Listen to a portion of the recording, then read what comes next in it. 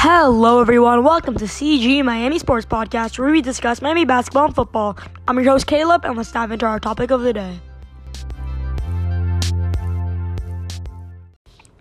The Miami Heat take on the Phoenix Suns tonight at 10 p.m. April 14th. The Miami Heat right now are 28-25 and the Phoenix Suns are 38-15. The Miami Heat will play their second game of their 4-game road trip against the Phoenix Suns. The Heat have done well to bounce back from a 6-game losing streak late in March and have won 6 of their last 7 matchups. Their roster is also largely fit with the exception of Victor Oladipo, who is set to miss the next few games with knee soreness. The Miami Heat projected starting lineup is Kendrick Nunn, Duncan Robinson, Jimmy Butler, Trevor Ariza, and Bam Adebayo.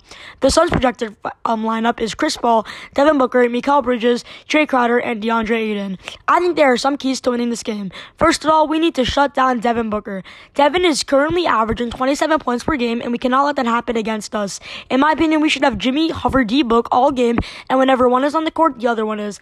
I do think Bam will not let Ayton get the 10 boards he averages, and definitely not the 17 points either. Another thing we need to do is shut down the Suns' three-point shooting. The Suns are 4th in made threes and 6th in three-point percentage. If we do the same thing we did against the Blazers, I think we will be in good shape.